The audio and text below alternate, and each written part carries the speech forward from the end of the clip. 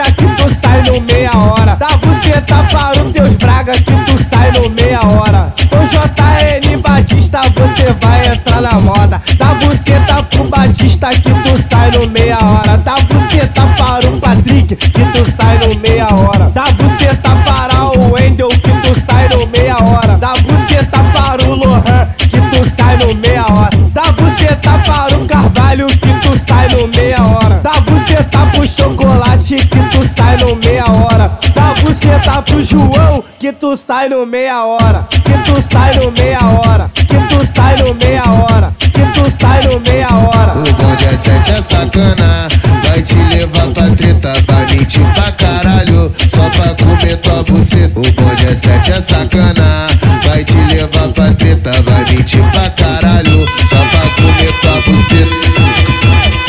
Essa é mais uma produção BOMBAMIX.